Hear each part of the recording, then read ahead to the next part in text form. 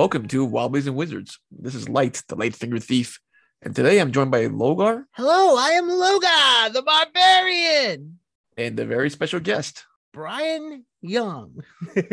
That's me. Welcome, Brian. Like, Brian Young, what class are you? I've been called a sage by Peter Bradley, who's our artist and layout guy, Troll Lords. He just calls me the sage. All right, so we have Brian Young, the sage, today with us. So, yeah. Brian, you want to introduce yourself? Let us know who you are and what type of stuff you've been working on. Sure. Well, I'm a scholar. I have a bachelor's in history, and I have a master's from the University of Wales in Arthurian studies. I should have my doctorate by now, but that's a story in itself, and I'm getting it started. And I have my thesis and all that, and my advisory committee and all that stuff going. And it's quite a thesis. But on top of all that, I deal with Celtic languages. I've taught college for a decade, and I should be going back this fall. I've taught public education, been in broadcasting for 30 years on and off. Had TV shows, radio shows, all that good stuff. I discovered gaming and ancient history at the same time back in the early 80s in the Satanic Panic, which I saw on your post, that very podcast show too, by the way. Yeah. It's a fun one. I know, because this town was hit hard by that, and I represent that perfectly because I wore black, which I do now, have long hair, was into heavy metal, into gaming, the whole everything. And I was learning martial arts. I was part Asian. I was everything bad about everything in this town at that time. And boy, I was suffering bad. But I got through it, and I'm still the same way. So that has changed. They did not win. That's true. You got to stay true to yourself. Right.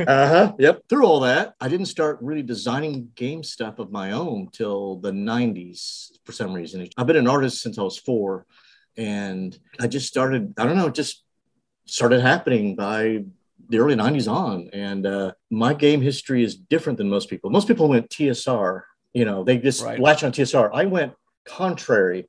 I went with chivalry and like sorcery and Bushido, which, by the way, I dug out those books last night on Bushido because I'm working on, the current codex on ancient Japan right now. And I just want to look at some of my old influences and references from the old days. And, that book was way ahead of its time back in 82. That book's amazing for what they did back then. For all the problems and faults in it, it was still way ahead of its time back then. And I'm amazed at what they did. Even if the games I ran in my gaming group back then couldn't play ninja or samurai well. I mean, I could tell you the miniatures and they were just hilariously bad. But all the same, I went contrary to normal gaming then and now. It wasn't intentional. It's just how I guess I am. So you have a really nice, I want to put this out to let the listeners know. So Brian has written quite a few books for Troll Lord Games that I have, and I'm a big fan of.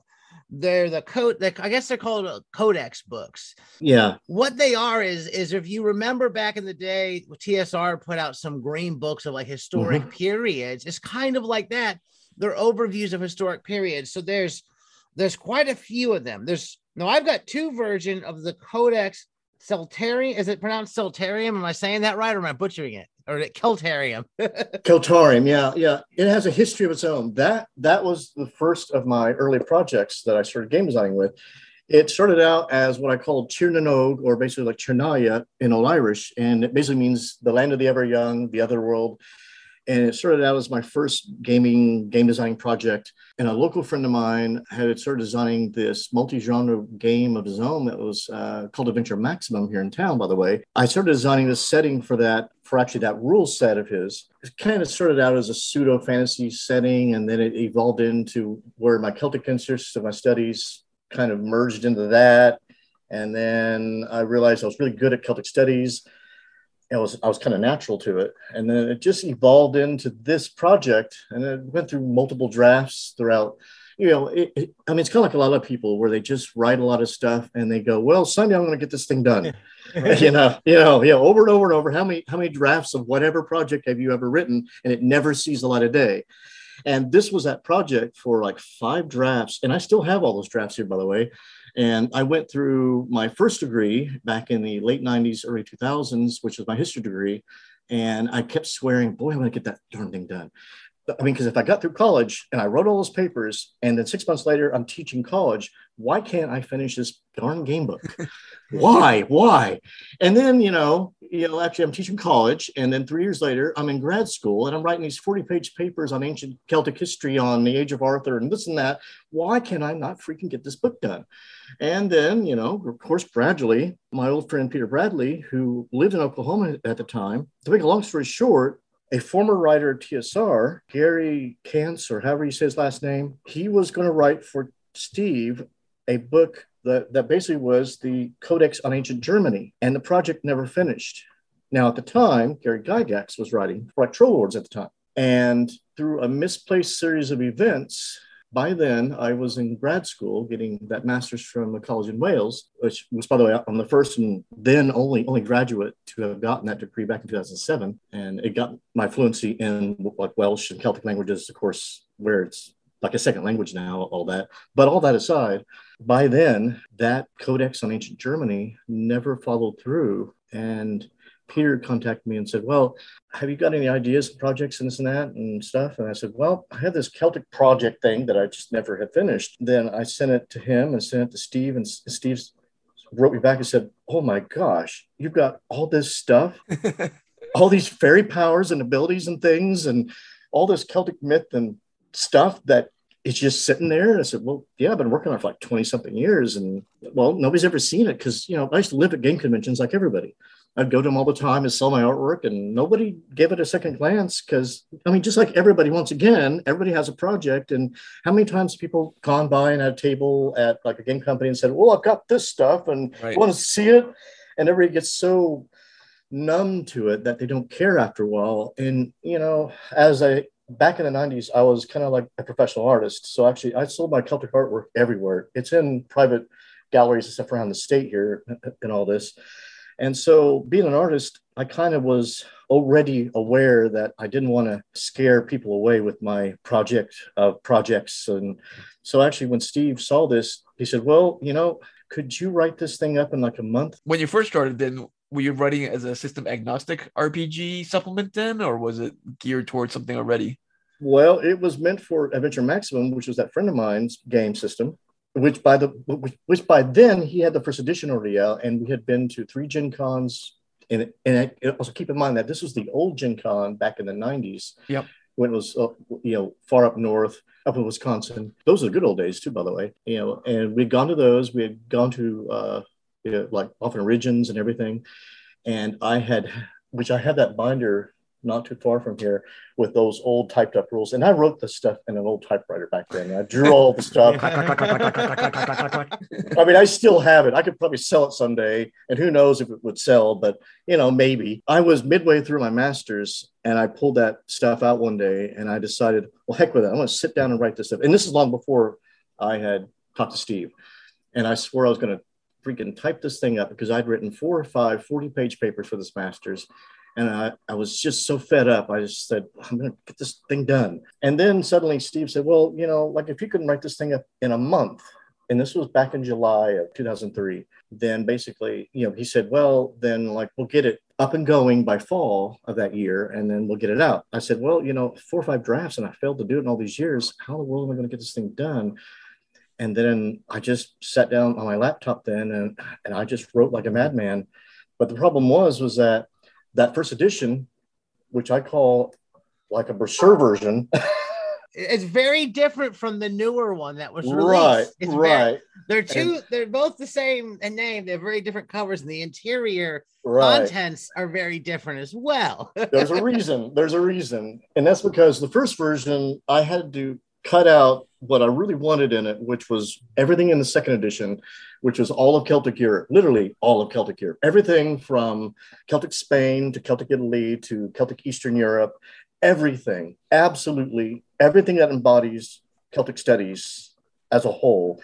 While at the time when I wrote this first edition out, I was in a fervor and almost just encapsulated what was then my master's, which was the Age of Arthur, post-Roman Britain. And I had regretted cutting out pretty much essentially everything that was truly, of the ancient Celtic world. And I'd always kind of had regretted it, which was a good thing in a way because it kind of put me on the map. I mean, it did, obviously, because it got me in all these role-playing game history books and things, which was really great. And, I completely did not expect that. But though, I always deep down had regretted it, thinking, gosh, that book kind of sucks because, because all of Celtic Europe's not in there. I left out everything.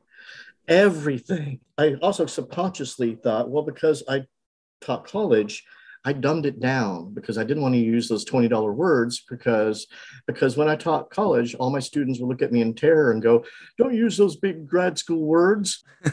So actually in my book, this first edition, I really did dumb it down. Then I got onto the German book, then I got onto the Viking book. And as I did more and more of these books, I kept thinking, no, I'm not going to dumb it down, because if you're aiming to use this stuff and these cultures, then you're really wanting to use this stuff, really, and you intentionally know what you're kind of getting into. Sure. You want to be authentic to the culture. You want to be authentic to the actual happenings of the world. So obviously getting hardcore and deep into it, it's going to be important for your writings. Right. So years later, I'm teaching public school. Before I moved back to where I live now in this little town called Enid here, I decided that I'm going to rewrite that Celtic book the way I intended 20 plus years ago. So how many years separated first and second edition? I rewrote it at the end of 2015. So it would have been... So 12, 13 years? Yeah, just about. So is the first edition still available, or is it only second edition right now? There's copies, I think, available on maybe eBay, possibly on Amazon. I don't know what they go for right now. I have quite a few boxes of them, actually, because at the very beginning, when it first all came out, I had boxes of this and the Viking one because I was at cons. But I don't know how many copies are still there, which, by the way, on the same subject, we're going to put out a second edition of the Viking Codex soon. Oh, how different is that going to be from the original? I'm curious. That's what I'm pondering, because I put so much into that book that I don't know. And with that new movie called The Norseman, which is right, which I haven't seen yet, but I can already tell. Yeah, I can already tell it's going to be an amazing movie, but just because all the right things are there, as opposed to those terrible shows like The Vikings, which I cannot stand watching 10 minutes of. Really, those shows don't have it right. But The Norseman looks exactly like they know what they're doing. That kind of stuff is what I go for. I'm going to have to really delve deep to go into what I'm going to add into that second edition. One thing I was afraid of early on, like in the Slavic book, is I didn't want to get so exotic into the writing styles that I wanted to scare people away. But now I don't care. I'm excited. I would like to see. I like the Slavic book. It's interesting. It's very unique, and I would love to see a new edition with a lot of different stuff. Here's the thing. If you're going to pick up the Codex Celtarium, I say if you can get both of them, because there's so much different content that you just got more content if you have both of them. I want to do a second edition of the Slavic book, and I want to do it more correctly because I went through this book where I wrote half of it in 6 months, and I didn't touch it again for a year. So actually there was a gap in my writing. And so I didn't go back to it for almost a year later. I look at these books as like time capsules of history, which is unfortunate. Now, luckily, since those days, and I go back 4 or 5 years, I don't have that problem anymore.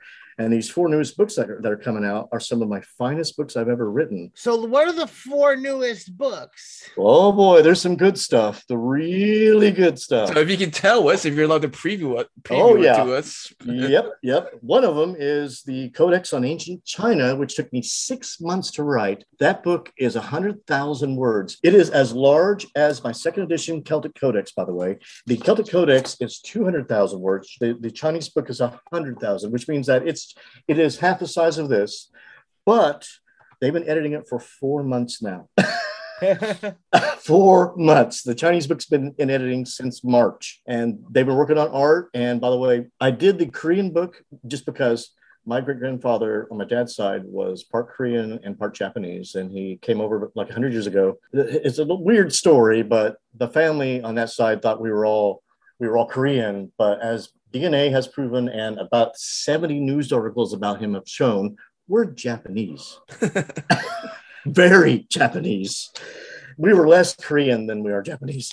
And so I'm midway through writing on the Japanese book right now, and it is one of my finest books I've ever done, I think. After the Chinese book, we have the book on ancient Korea, which took me about my usual writing time, about 3-something months to write, which was difficult to write because every source I had was in Korean. I don't know a lot of Korean, but I tried, and I think it came out pretty well. And it's unlike anything ever out at all. Then I have a 2-part campaign series of like adventures that are 42 tales in the Age of Arthur, taken from my actual Celtic masters. And actually, I designed this the year after I graduated to kind of honor it. It's basically book 1 and book 2, part 1 and part 2. One of them goes up to the Battle of Badon Hill, and then the other one ends at the Battle of Camlan. And basically players can earn their rank like alongside like the War Band of Arthur, and they go on these quests and do things both in all the worlds, the underworld and everything. So do you start at like a level 1 squire, or are you already Nope. Level 1 knight? They could be like first level type adventurers, type magic users. I explained in the books kind of what with the ideas, and it'll all like work in tandem to basically the Celtic Codex and the German one and the classical one. And all those books will work all together as a whole. I use both Celtic myth and a little touch of like the medievals, but not a whole lot era, simply because this is like in the 500s, post-Roman era, from sort of the Celtic point of view. And there's no knights and there's none of the chivalry stuff, because a lot of people think of Arthur and they think of that stuff, but this is not that. This is not that at all. This has giants and gods and all the fairy folk from the Celtic point of view, and the Saxon invasions and the Pictish invasions from all the north, and the Irish pirates and all that good stuff. And then it basically has that little hint of the attitude that the Romans are not done. Even though Rome has fallen, they're not quite settled with the idea that they're fallen yet. And that the Eastern, like Roman Empire, has basically is trying to gain back power over like the West. And there's a lot of stuff going on. And in these 42 some adventures, boy, I mean, if players can get through it, and I've ran this campaign 3 times since then. Since actually like 2008. It is tough and gruesome.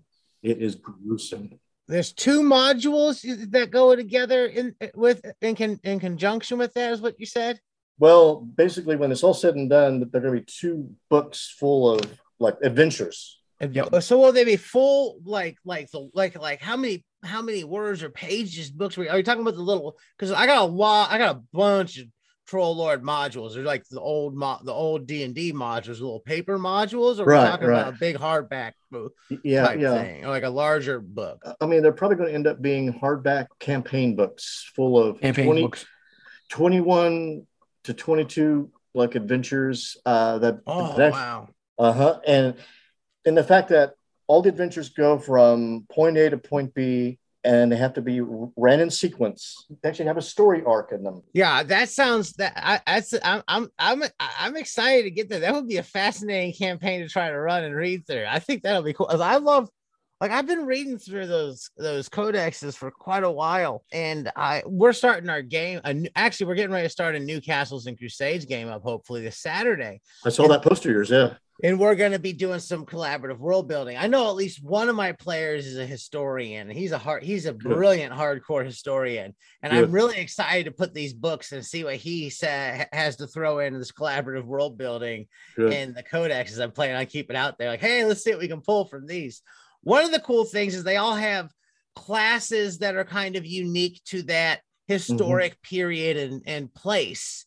I think there is different classes in both of the different Celtariums. Am I correct? The 2 Celtic ones? I was wanting to add more and more and more to each one, but Steve was wanting to have less classes per book, simply because he thought it was going to get so out of hand with so many classes that basically it was going to become hard to keep up with. Yeah. I mean, that's very true, because there are some game systems that have put out so many classes and options. So I can see where he's trying to keep it streamlined a little bit. I won't name names. But I know the games you're talking about. Castles and Crusades, it gives a lot more options than maybe like your BX and stuff like that. Right. I feel that it appeals to a lot of people that are into newer games, but at the same time, it does keep it reeled in and doesn't get out of control. Right. Yeah. It's a lot more open. I mean, see, in the Japanese book, I'm going to go from the time of the Jomon period, which is the prehistoric era, all the way up to the Kamakura shogunate. But the problem with that is that is still not the golden age of the samurai. And that's not when all the ninjas show up as we know them. And that's not when the geisha are even in the picture, by the way. But I'm still going to have to throw them in a little extra in the book because that's what people are going to look for. They're going to, oh, well, gee, there's no Code of Bushido yet. And blah, blah, blah, blah. It's like, well, sorry, but, you know, all of the codices that I've written always go up to about the 1200s-ish. They always kind of go that way. And even in the Chinese book, which actually, I go from the Shang Dynasty all the way up to the time of the Mongol invasion, which is actually the same time period. And that's a lot of history to cover. That's a lot of history to cover, by the way. Which, by the way, when I get the Japanese book finished, I'm going to do the codex on the steppe cultures, by the way, too, next. That would be pretty cool. Yeah. And oh my gosh, the actual scope of that is going to be just immense, just because there are actually, like, the Huns, obviously look like all the Mongols. Gosh, there's just like dozens of actually all the cultures in that area, going all the way from Asia all the way into all the parts of Europe. They are all kind of united in a way. You know, I'm going to try to bring them all together. Now, actually, down the line, I'm going to be writing about 3 codices that actually are with all the tribes of the Americas. And there has been no role-playing games that I'm aware of that have covered all the Americas yet. No, I don't believe so. I think someday I tried to do a 5e supplement recently, trying to cover some of the Native American indigenous tribes. I don't think they, to your point, tried to span, you know, all within North America, for example. And so certainly very exciting to see that we're going to get these type of codexes, because obviously personally I'm super excited to see, you know, your Chinese codex, your Korean and Japanese codexes as well too, because obviously I'm Asian. So for me, I know, super exciting to see something that will be properly represented versus the, you know, we've talked about, you know, the old D&D first edition Oriental Adventures, which had some, you know, questionable tropes in it, which you had alluded to earlier. Right. Yeah. Because see, I'm just what's called a halfie or a half blood. So actually, for like most of my life, I was aware of it when I was younger, and then my parents split up. So I latched onto my mom's side, which was the European side. So I didn't really grow up with some of that problem. But now later in life, I'm latching back onto the other half. And now looking back on all of those old role-playing games, I hate to say like Oriental like adventures. And oh my gosh, I look at the book and I'm looking at what I'm writing, and then I'm thinking, oh, yikes. I mean, for its time back in the mid 80s, yeah, they didn't know what they were doing. Right. And I kind of am saying that what I'm doing with these Asian codices is our version of those books, but done correctly now. Because now we're giving everybody their proper place. Correct. Finally. It's not like they're all smushed together in generic. Yeah, no. I mean, because what was sad is that actual book was intended to be vaguely everybody Asian, but it ended up being sort of semi-Japanese. But even in the Japanese view, it was wrong. Right. It was so wrong. See, I'm about to do chapter 3 in the Japanese Codex right now. That's going to cover all the Oni, all the yokai, all of it. And I'm going to cover literally all of them, every one of them. That's going to be super awesome because some of the culture lore creatures is quite amazing. Yeah. And I have access to 2 of the databases from Japan, and I'm going to go over every one of them, which is going to mean that chapter is going to have hundreds of them in it, hundreds of them.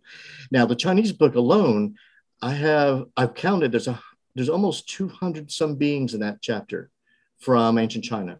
And I could have made it 300, but though some of those creatures just were not kind of relevant to gameplay, and I have kind of a criteria for what I put into those chapters that like a game master or a castle keeper can choose what they want from those cultures based on how relevant it's going to be in gameplay. Sure. And so like if I put it in a book and I give it stats, that means that it's going to probably interfere in direct gameplay somehow. If it's just a weird random creature with weird colors and something coming out of myth that doesn't directly interfere in some way from Ancient Tales, then it probably doesn't get stats. But if it's something outright so strange and outlandish that comes from Ancient Tales and myths that I know for sure nobody has ever put in a book, then it's going to get in there. And what was sad is that 3 or 4 thousand years ago, there was an ancient Chinese book full of creatures from myths all around China that was lost to us. And if I had access to that book, there would be over 11,000 creatures in that chapter.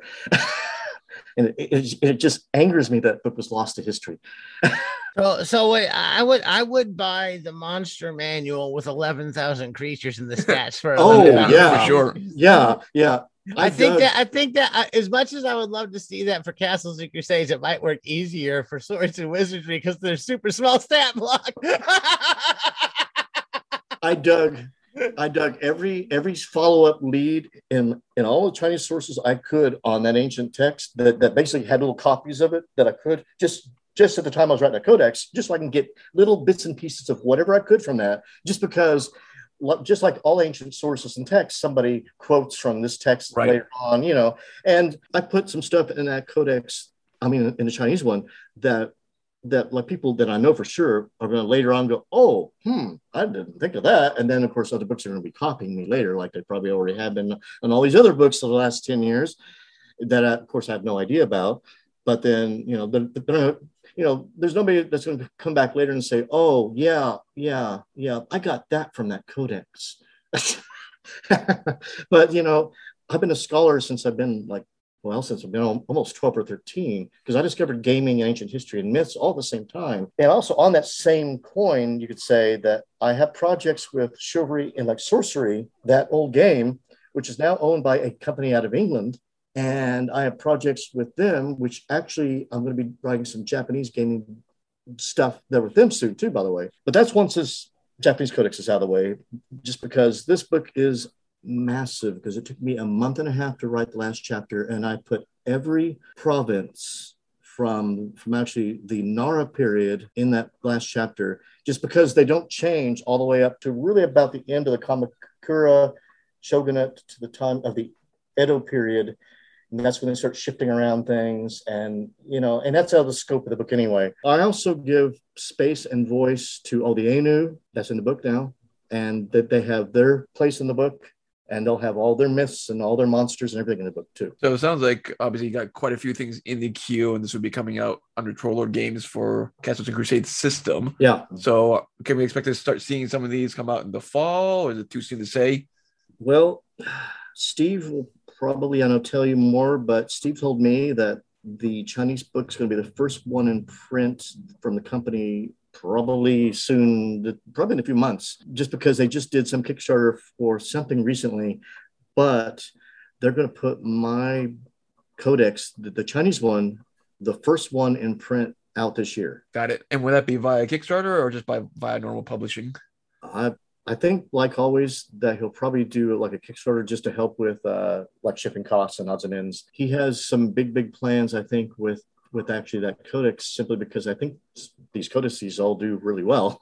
So yeah, for sure. Yeah. And also the fact that this Chinese codex is, big. And I also kind of introduced some new stuff in this Chinese codex, just because it's the first of all the Asian set. Right. And I introduced Qi and Qi powers, Qi abilities, and I introduced that whole new concept. And also, there's not a lot of rules on martial arts in general in the game system, and I introduced a whole new way of doing that in the game. So there's new game mechanics that will be in this first book. Right. Aside from source material and history, there'll be actual game mechanics that you can add to your game that will impact gameplay directly. And then I use that same framework in the Korean book, and obviously I will follow through in the Japanese book. And basically you can kind of interact with those books in the same way. And so, if you kind of think how the rules are in general, it isn't heavy on the hand-to-hand rules. As of the Chinese book on, that's going to change, I hope. So this will be building beyond the monk class that we've had before.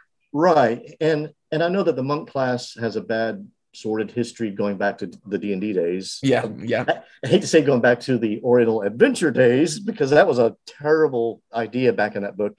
Just because I pull that whole book out every so often, and I kind of look at the book, and then I think, well, that had promise, and it failed. Right.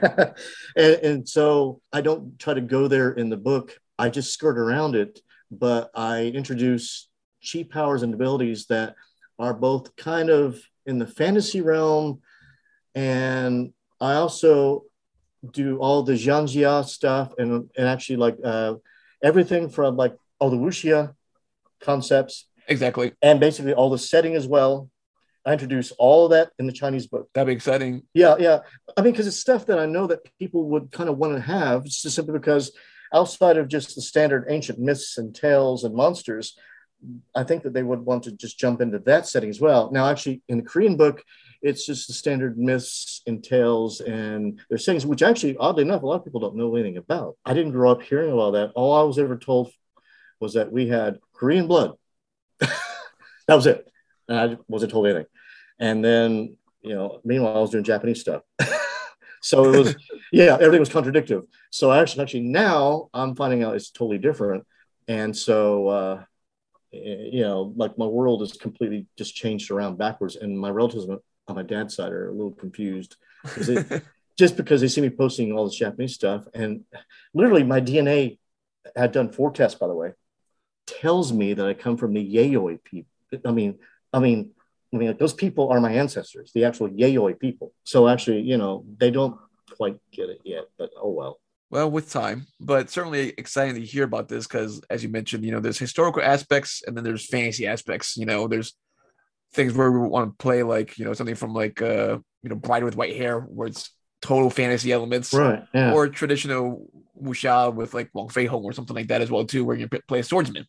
So certainly very eager to be able to see something that covers the more fantastical elements as well as something that might be a little bit more grounded in martial arts as we have them today. I actually try to cover like the scale where it's kind of grounded, kind of more stable and kind of in reality, and then like the far extreme, just simply because I know that a lot of people like to go in both directions. At the time when I wrote it, I was really trying to keep up on, because I know there's a lot of games out there that cover all of it, but that's one thing about gaming too. Gaming in general, they don't like to do lots of study, lots of deep research, and so they always go the fantasy route. They don't like to go the real history myth route. Correct. With actually all the study and like all the research and therefore all the language, and they just skip it. They like to hit all the keywords and little things, and then they just pass by all the deep, heavy type research. That's where all the good stuff's at. Right. Well, they just skim the surface, like you said. So having seen a lot of, like you said, other companies put out material, I'd look at it, I was like, well, it looks like you guys just watched a couple movies from Hong Kong or China, and then I know, wrote a game for it. I'm like, I can't really feel this game. It pays a very lip service to it. So having some more cultural backbone to it, I think would be important. Could you tell the listeners where they can find your stuff online, find you online and whatnot before we sign out? Oh yeah, well, sure.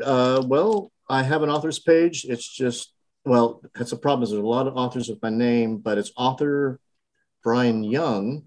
But I guess I could put a link maybe on your we'll put a link in the show notes to it. You just send me a link and we'll make sure it gets up there. That'll work. Yeah. And otherwise on the Troll Lord site and on Amazon, just type in one of the codex names, such as Codex Keltarum or any of them, then the rest will follow, I would think.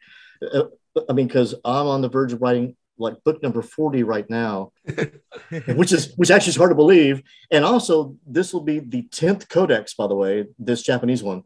So actually that'll be 10 of these books. Oh my gosh, that's a scary thought. Now on my author's page, I don't post very often because when I don't, I'm usually writing. And so when because I truly say that if I'm not posting, that I'm writing. And so actually when I do post, it's an update. That's just saying, I've been busy writing and here's what I've been writing. Well, thank you for coming on.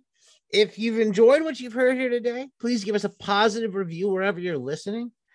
You can find us on Facebook, search Wobblies and Wizards. WobbliesandWizards.com is our blog. I'm on Twitter at Logar Hailcrom. We're on Patreon.